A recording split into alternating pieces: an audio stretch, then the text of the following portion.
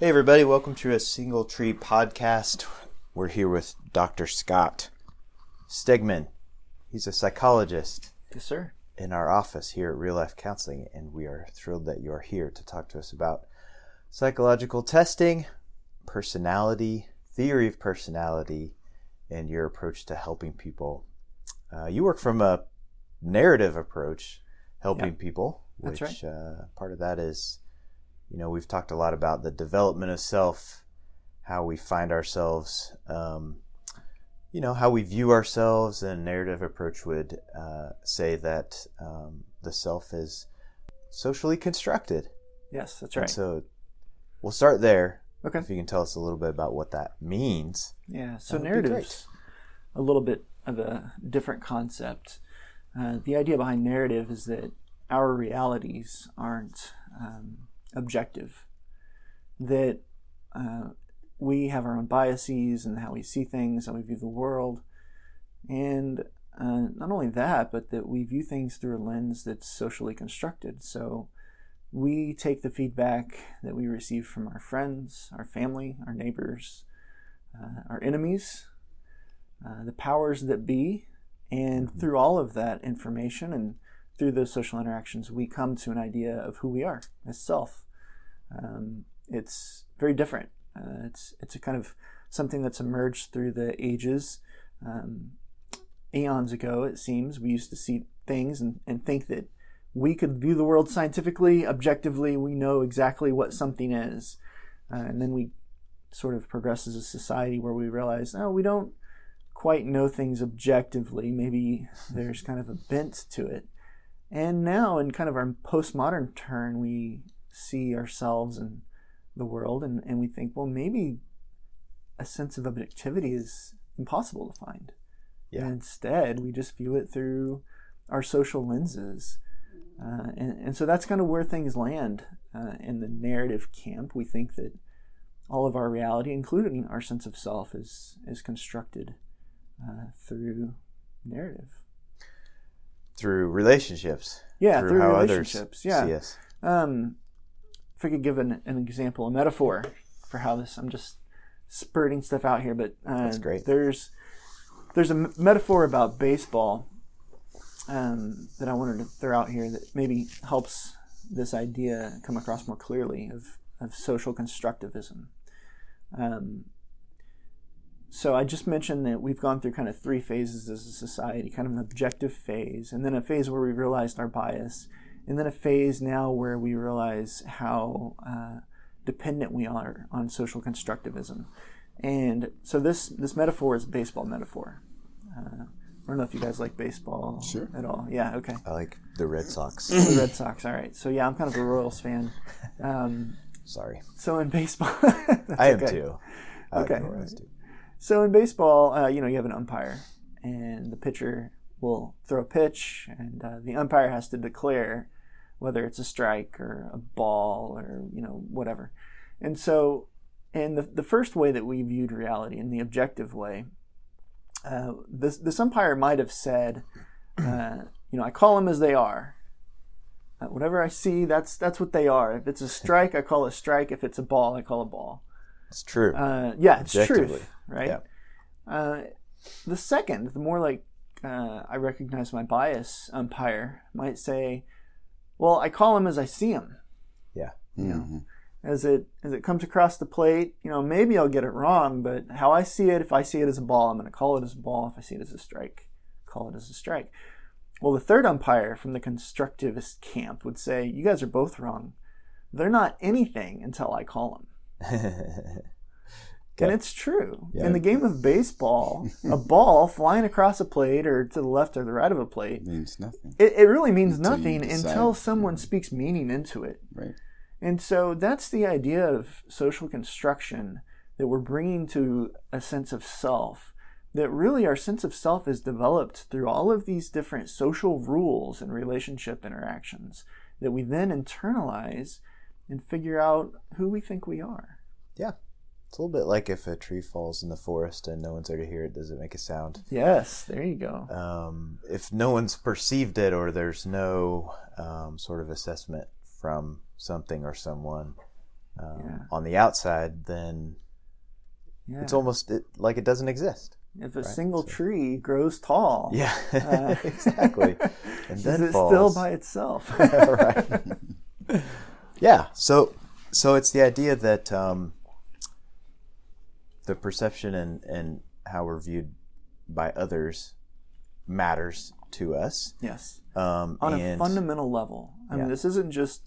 It's not just a concept we're playing around with. This is that our very sense of self is developed and determined by these interactions. And there's no way to actually be a self without relationship, without being in a context. Yes, right? I think that's right. In fact, there's research that bears that out. I don't know if you've heard of the study where they took a child, a baby, who was an orphan, and they decided to put this baby in a solitary room, and they gave this baby everything it needed for survival: food, water, warmth, but never had any social interaction.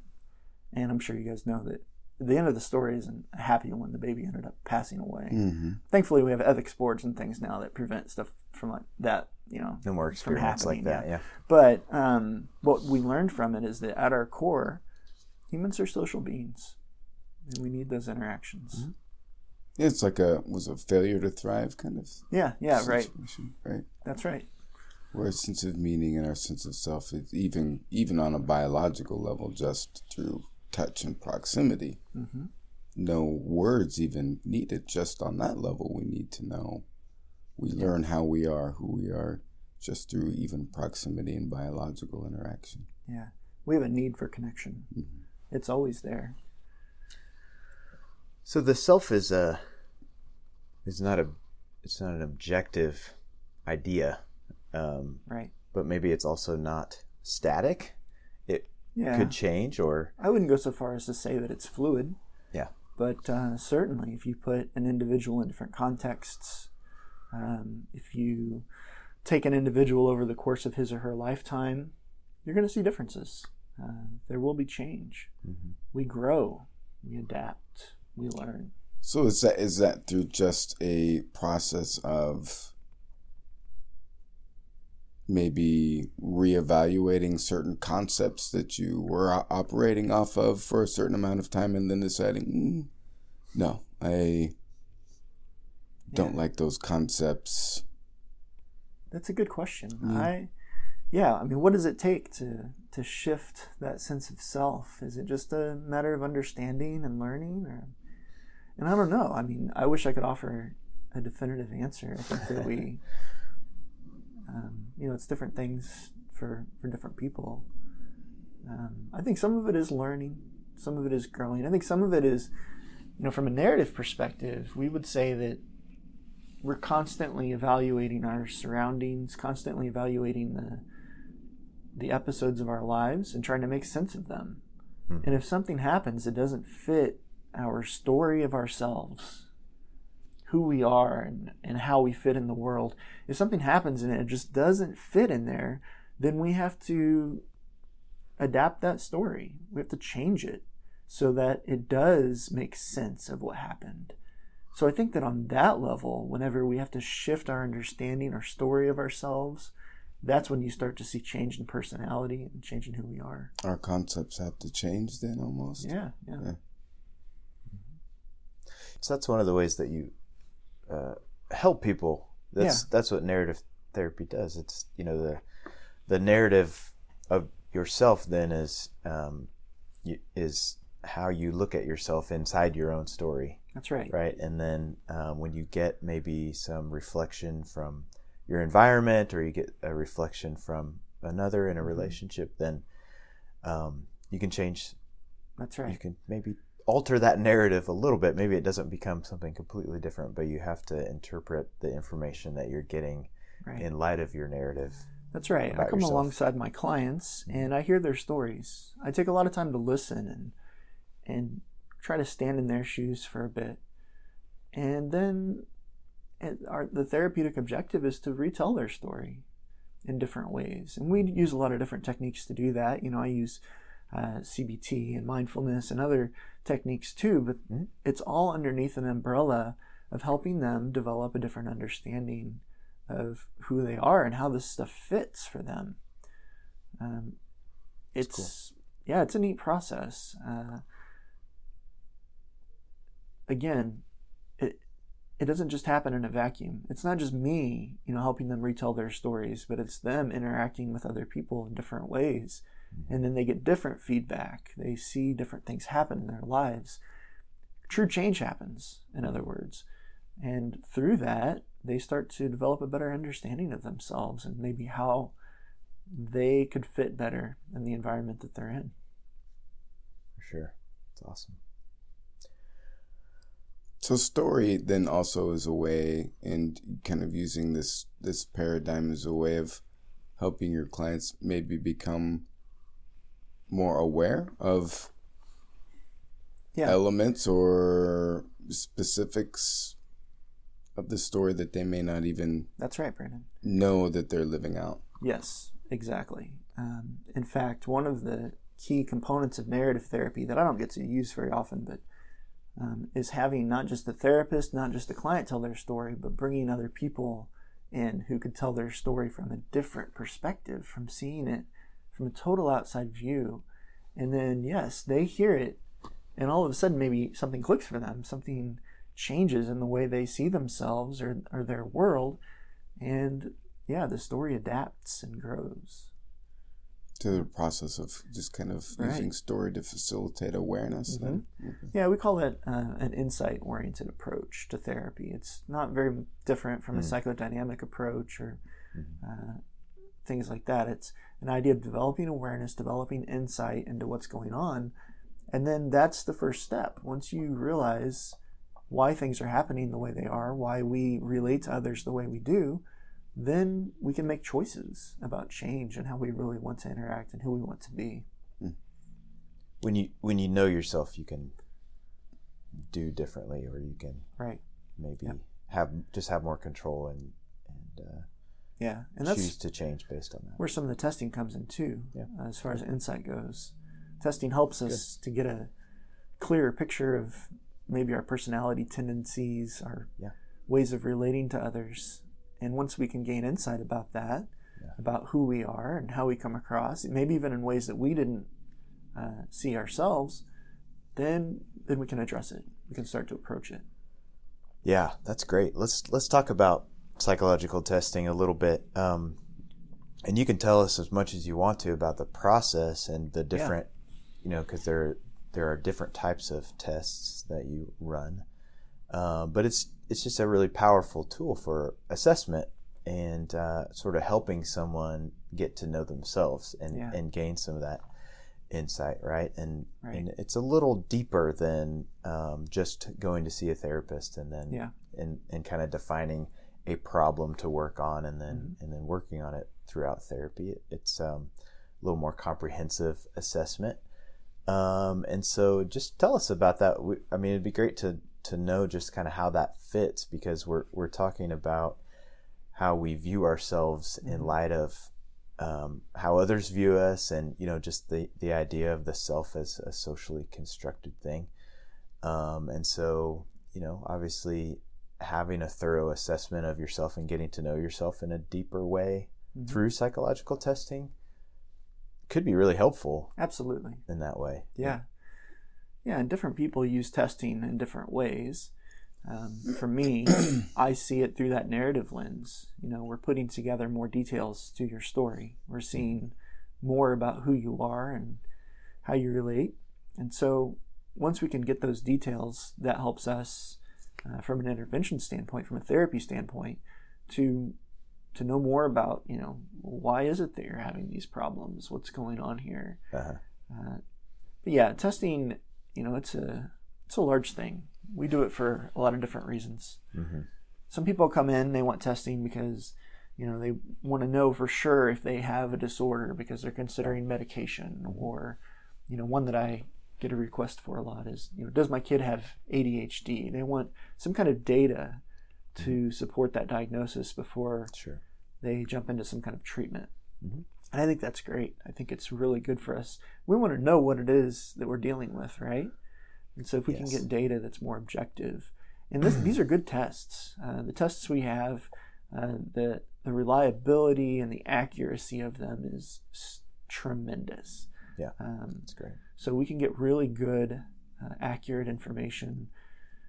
And I measure a number of different things. We look at personality patterns. We can do things like the Myers-Briggs that gives a kind of positive perspective on someone's personality, but we can also do more clinical measures like the MMPI or MCMI, which are tests that look at symptoms and why people are having the problems that they do, and then it ties it back to their personality.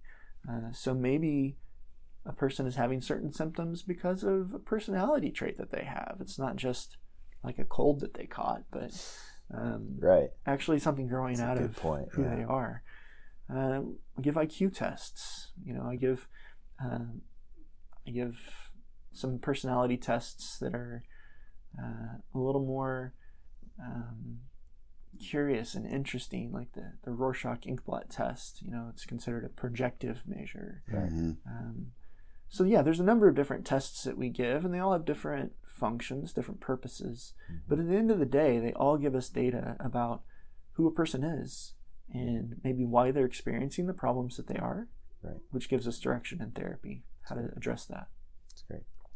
So you said, sometimes there can be cases where people are experiencing certain symptoms of a disorder, a psychological disorder, that may be linked to parts of their personality. And, right. I think that's an interesting idea. Like you said, it's not just like catching a cold or a disease or something like that. Right. But it's, there are certain like things about their personality that might make them more susceptible to that's right. certain types of symptoms. Yeah, and it's not always a bad thing. Yeah. So what's like, can you give us an example of something like that? Sure. This is something I talk about with clients all the time. They'll come in and they'll tell me about a certain set of symptoms that they're dealing with, and they'll be very distressed about it. And I'll try to say, well, actually, this is sort of growing out of some of these other things in your life that are good things. Yeah. For example, I'll talk about myself for a minute. I went through graduate school for 5-6 years. I'm a very conscientious person, and I wouldn't have done very well in graduate school had I not been. That conscientiousness can sometimes border on obsessive compulsive, making sure all the details are right, being a little perfectionistic, pushing myself. And in a way, that perfectionism helps me. It helped me do well in graduate school. It helps me right.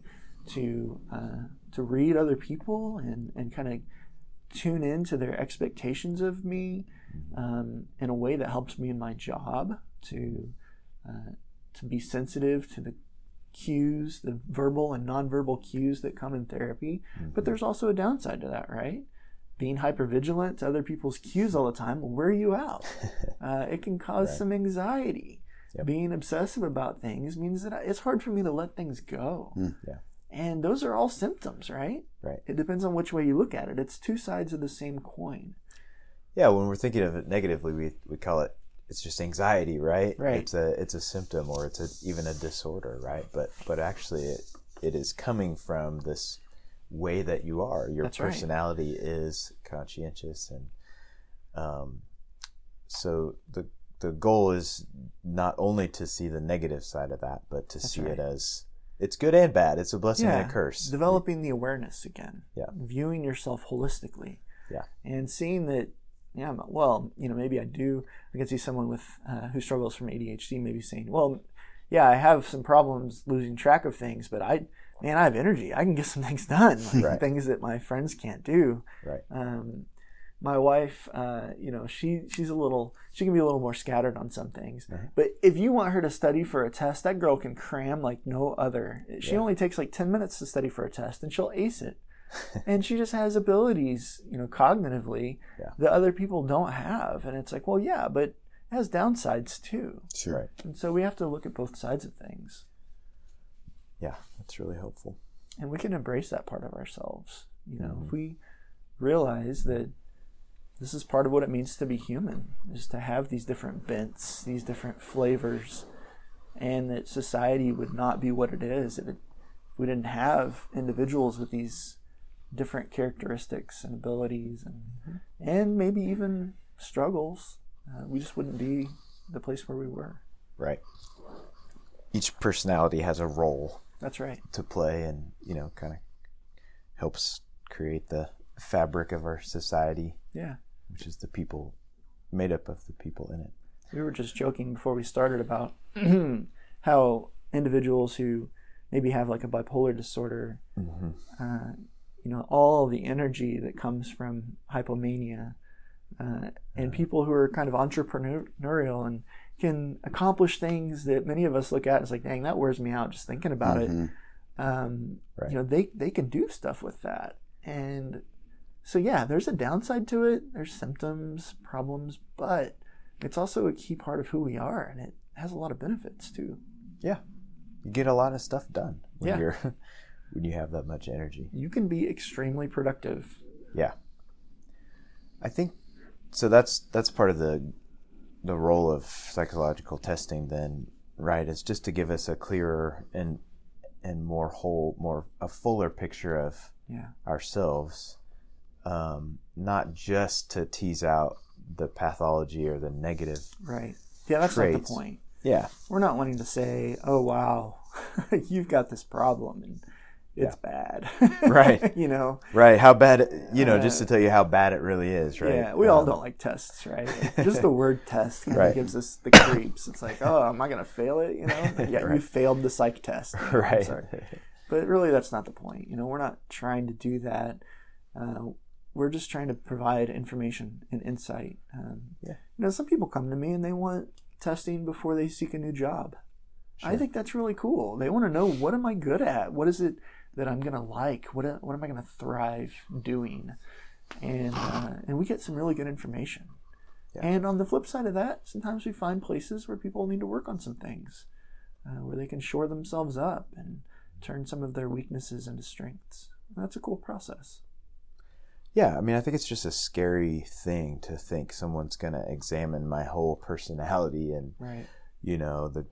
The good and bad things about it. And oh, yeah. You have to have a lot of courage. Yeah. But maybe you could talk about how you sort of handle some of those things and how people could leverage, the knowledge and insight that they gain about themselves through the testing that will help them, instead of just kind of revealing the negative things about ourselves. Yeah. How do we look at both the good and bad things to be able to grow and change? Yeah. I think one of the most common places where people come to me for testing is when they're just kind of stuck. They don't know where to go next. Maybe they've been in therapy for a long time, a number of years, and they have an idea of some of their symptoms, but they maybe have a sense too that there's more going on, and they're just not quite sure where to turn next. And maybe the therapist is feeling the same way. And so I think that's actually a really good time to come and to try to get some information through testing. And like I said, it takes a lot of courage because you are kind of laying yourself bare in front of another individual. But one of the most beneficial things from testing is at the end of every report that I give, there's like a 1-page list of recommendations, kind of where to go from here. And so, I'm able in testing, and most clinicians are able in testing, to find areas that may be causing difficulties. And these may be things that you aren't even aware of.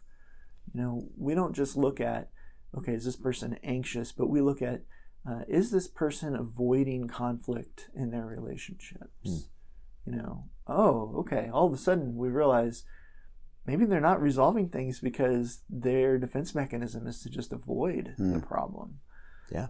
So that's a specific example of what might come out. We might find that this person is overly dependent on others. Mm-hmm. And then we start talking about boundaries and how to define yourself. Here we go, that sense of self, right? Define yourself kind of over against others and to be able to separate yourself in a healthy way and protect yourself. Yeah. Sometimes we find that people don't have a very dependable or effective coping mechanism. So there you go. That's something to work on. We need to figure out a way for you to deal with stress that's productive. So in all of these scenarios that I just gave you, the ideal goal here is we're not just poking around for the sake of prodding. We're actually looking for areas that maybe you aren't aware of, that might be contributing to some of the struggles you're going through. And then we give specific recommendations on how to shore those up. Yeah, there can be real, I think, benefits to testing. Yeah. Because it gives a pretty clear, distinct conceptualization of a really robust thing that we call the personality. That's right. I mean, oftentimes in therapy, I know for myself, you try to get to know the person as well as you can. Right.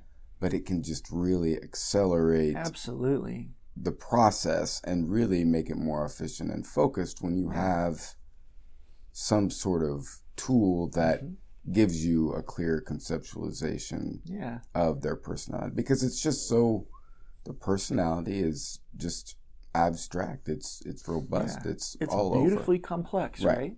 You're not going to catch, and even testing doesn't, but you're not going to catch all the facets of someone's personality sitting with them for an hour a week, even if you meet with them for a few months. There's just going to be things you don't see. There's stuff that we don't talk about. I mean, stuff that comes up in testing, and it's like, oh, well, that's really interesting. Mm-hmm. And one of the tests I give, the Rorschach, one of the things that it does really well is it helps us to see how individuals view the world, how they process information. And that is one of the most helpful things that I get from testing, because I can see now, like, oh, like, no wonder you're constantly trying to take in the big picture, and that's overwhelming. We're not going to know that from talking to a client. We might figure it out over a few years of therapy. It takes some time. Exactly right. But you're getting it fast. Someone's coming in. Typically, a battery of tests like this is going to take a person maybe 4 or 5 hours to complete the whole set. And then it's usually a week or two for the clinician to score everything and write everything up.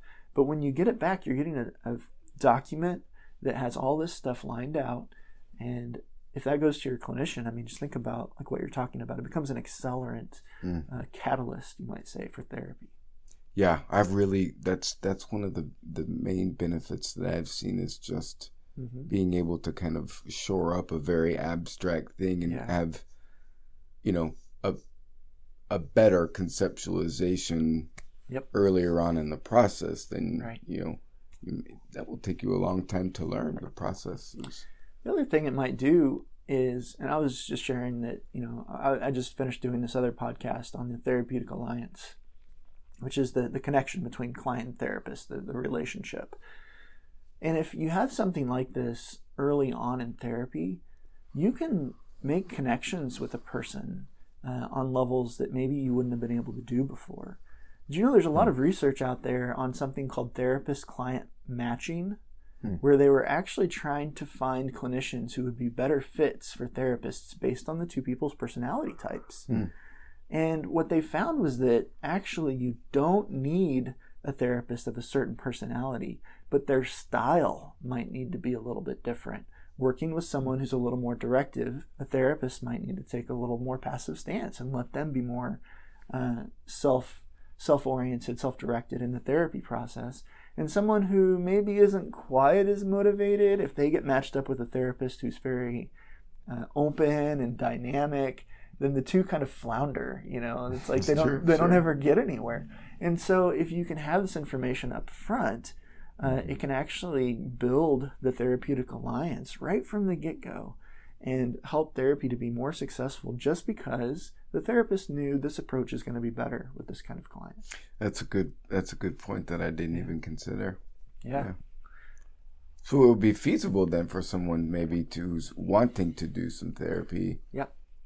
Absolutely. Maybe kind of a first step would be able to get a psychological evaluation that might give them an impression on how to pick the right therapist. Yeah. Usually I would recommend that clients go see the therapist first. Okay. And meet with them and then maybe seek the evaluation because, frankly, assessments, they're not for everybody.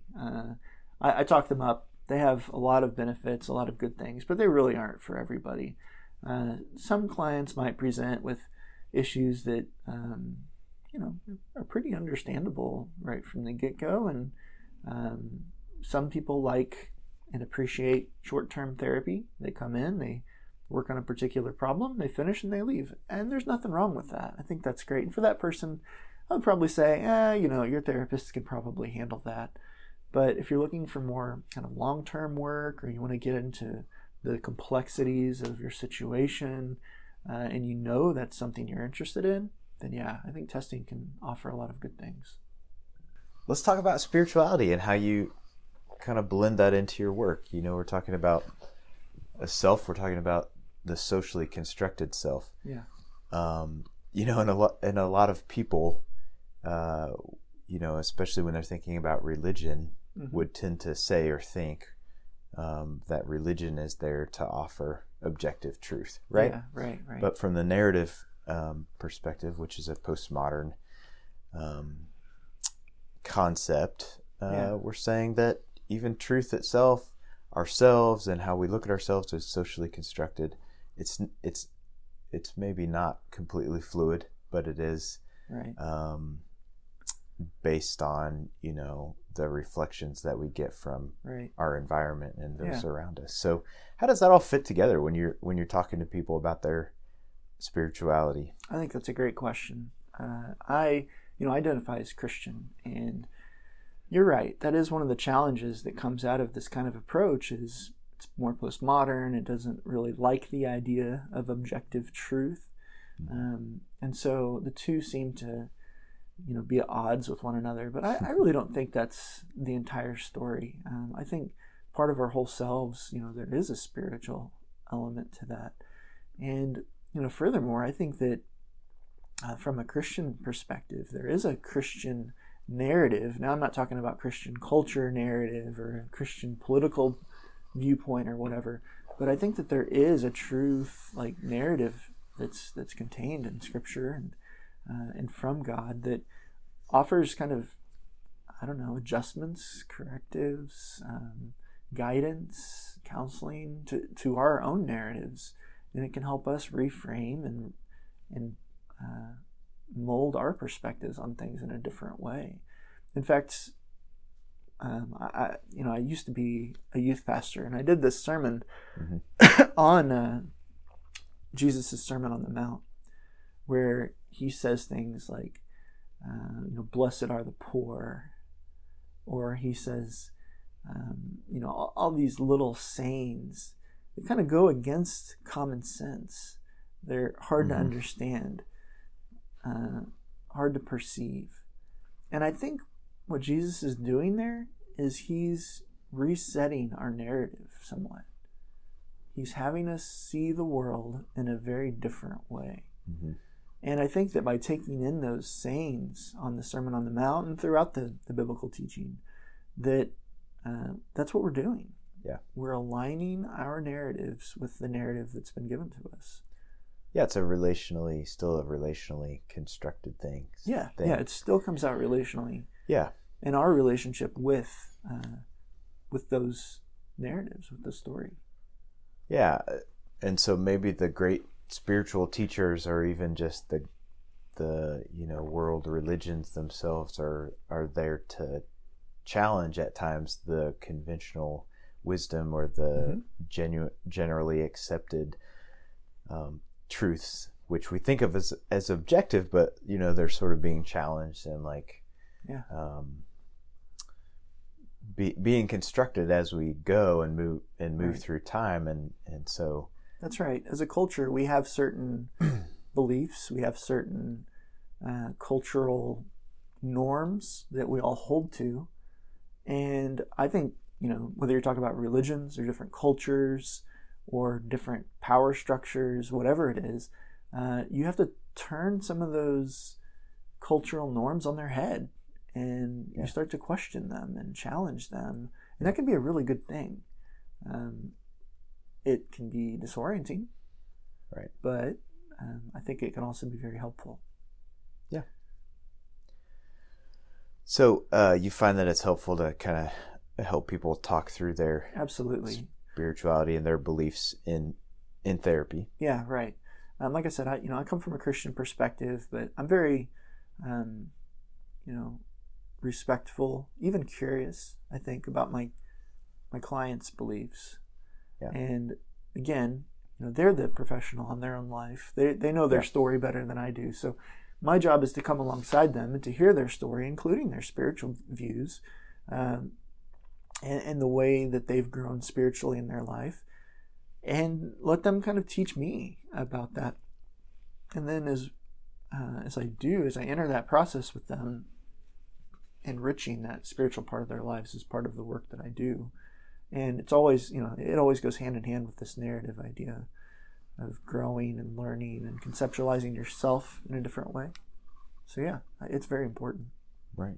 That's great. I'm curious about just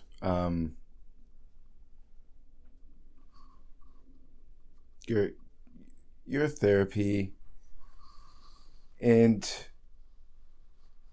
just the process that you walk people through. I mean, it's a narrative kind of process, and so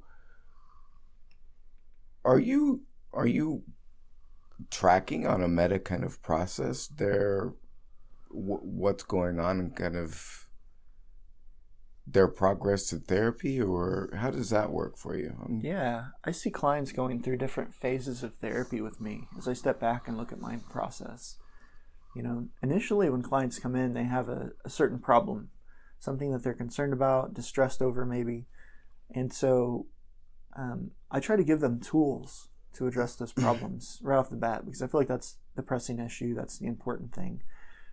So we work on things like, we might use CBT strategies, we might use narrative strategies, things like learning relaxation skills, learning coping skills. We might use the open chair technique, which is a narrative strategy.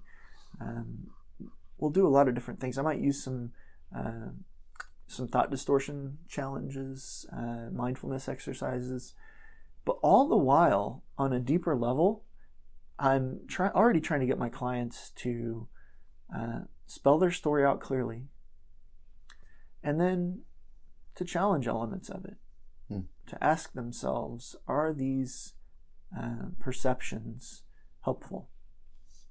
Or are these things part of the problem? So what would an example of that be? Well, I think, let's talk about depression for a minute.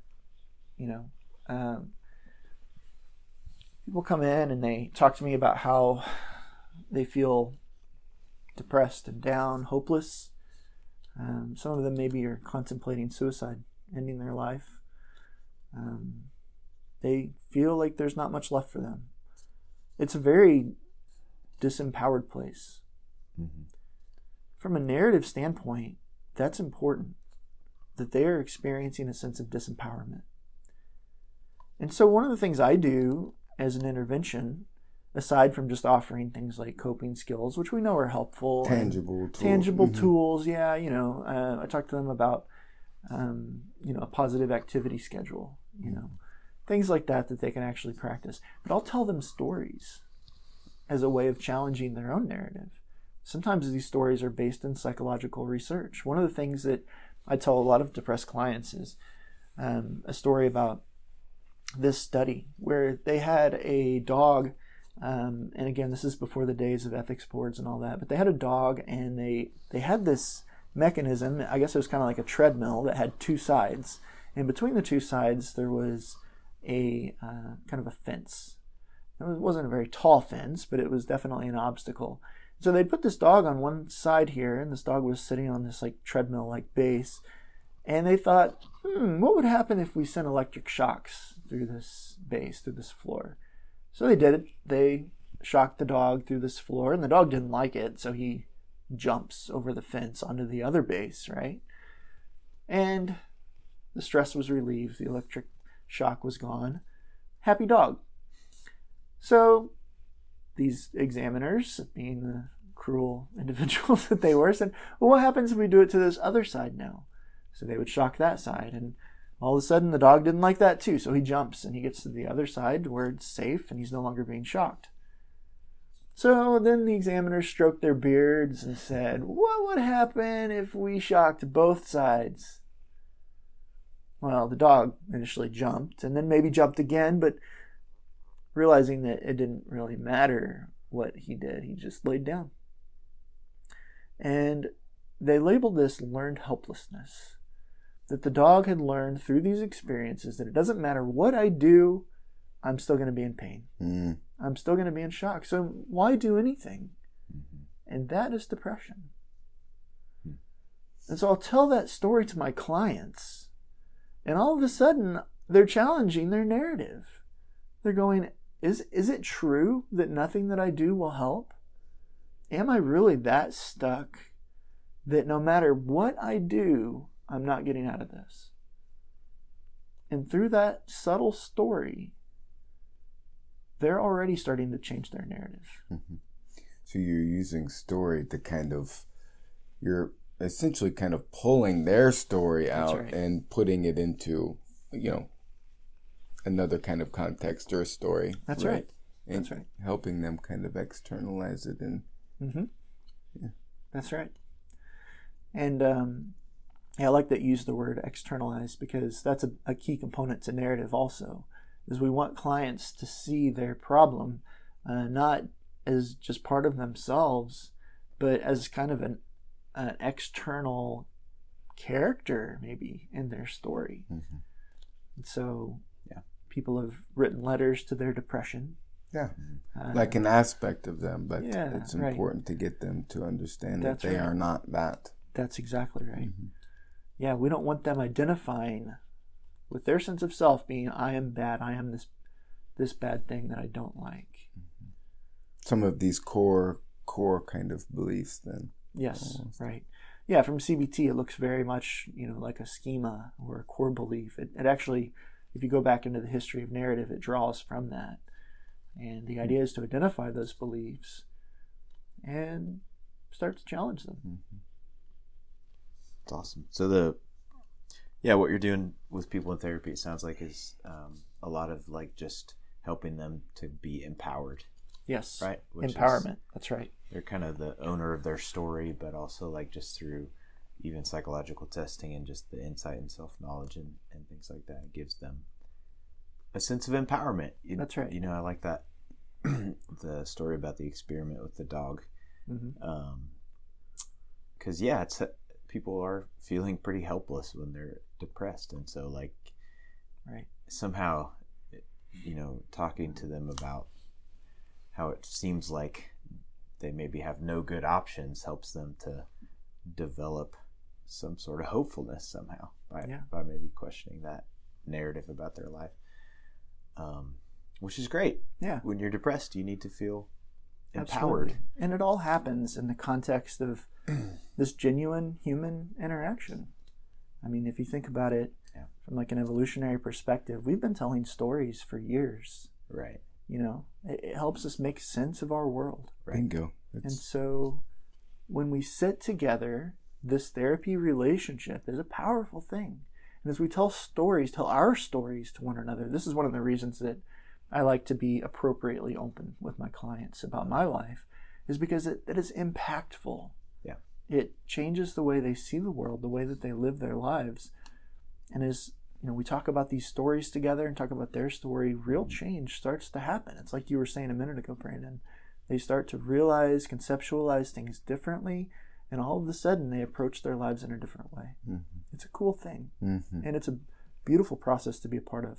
Yeah, I like the idea of using story intentionally and specifically, because you're right. I mean, that's how humans have been making sense since, from the beginning. It's how we make sense. We start with a concept, and then there's two concepts, and then guess what? There's the beginning of a story, right? And that's right. Yeah. And this works wonderfully with children too. Children love to tell stories. Right. And so, one of the things we can do together as therapist and client is to tell a mutual story, create some characters together and tell a story together. And then what happens if you change this element of the story? Or what happens if this challenge all of a sudden presents itself? And let the client use their own resources and their own self to work through that. Yeah. Just that word story, I feel like, is sort of a comforting. To me, it's a warm word.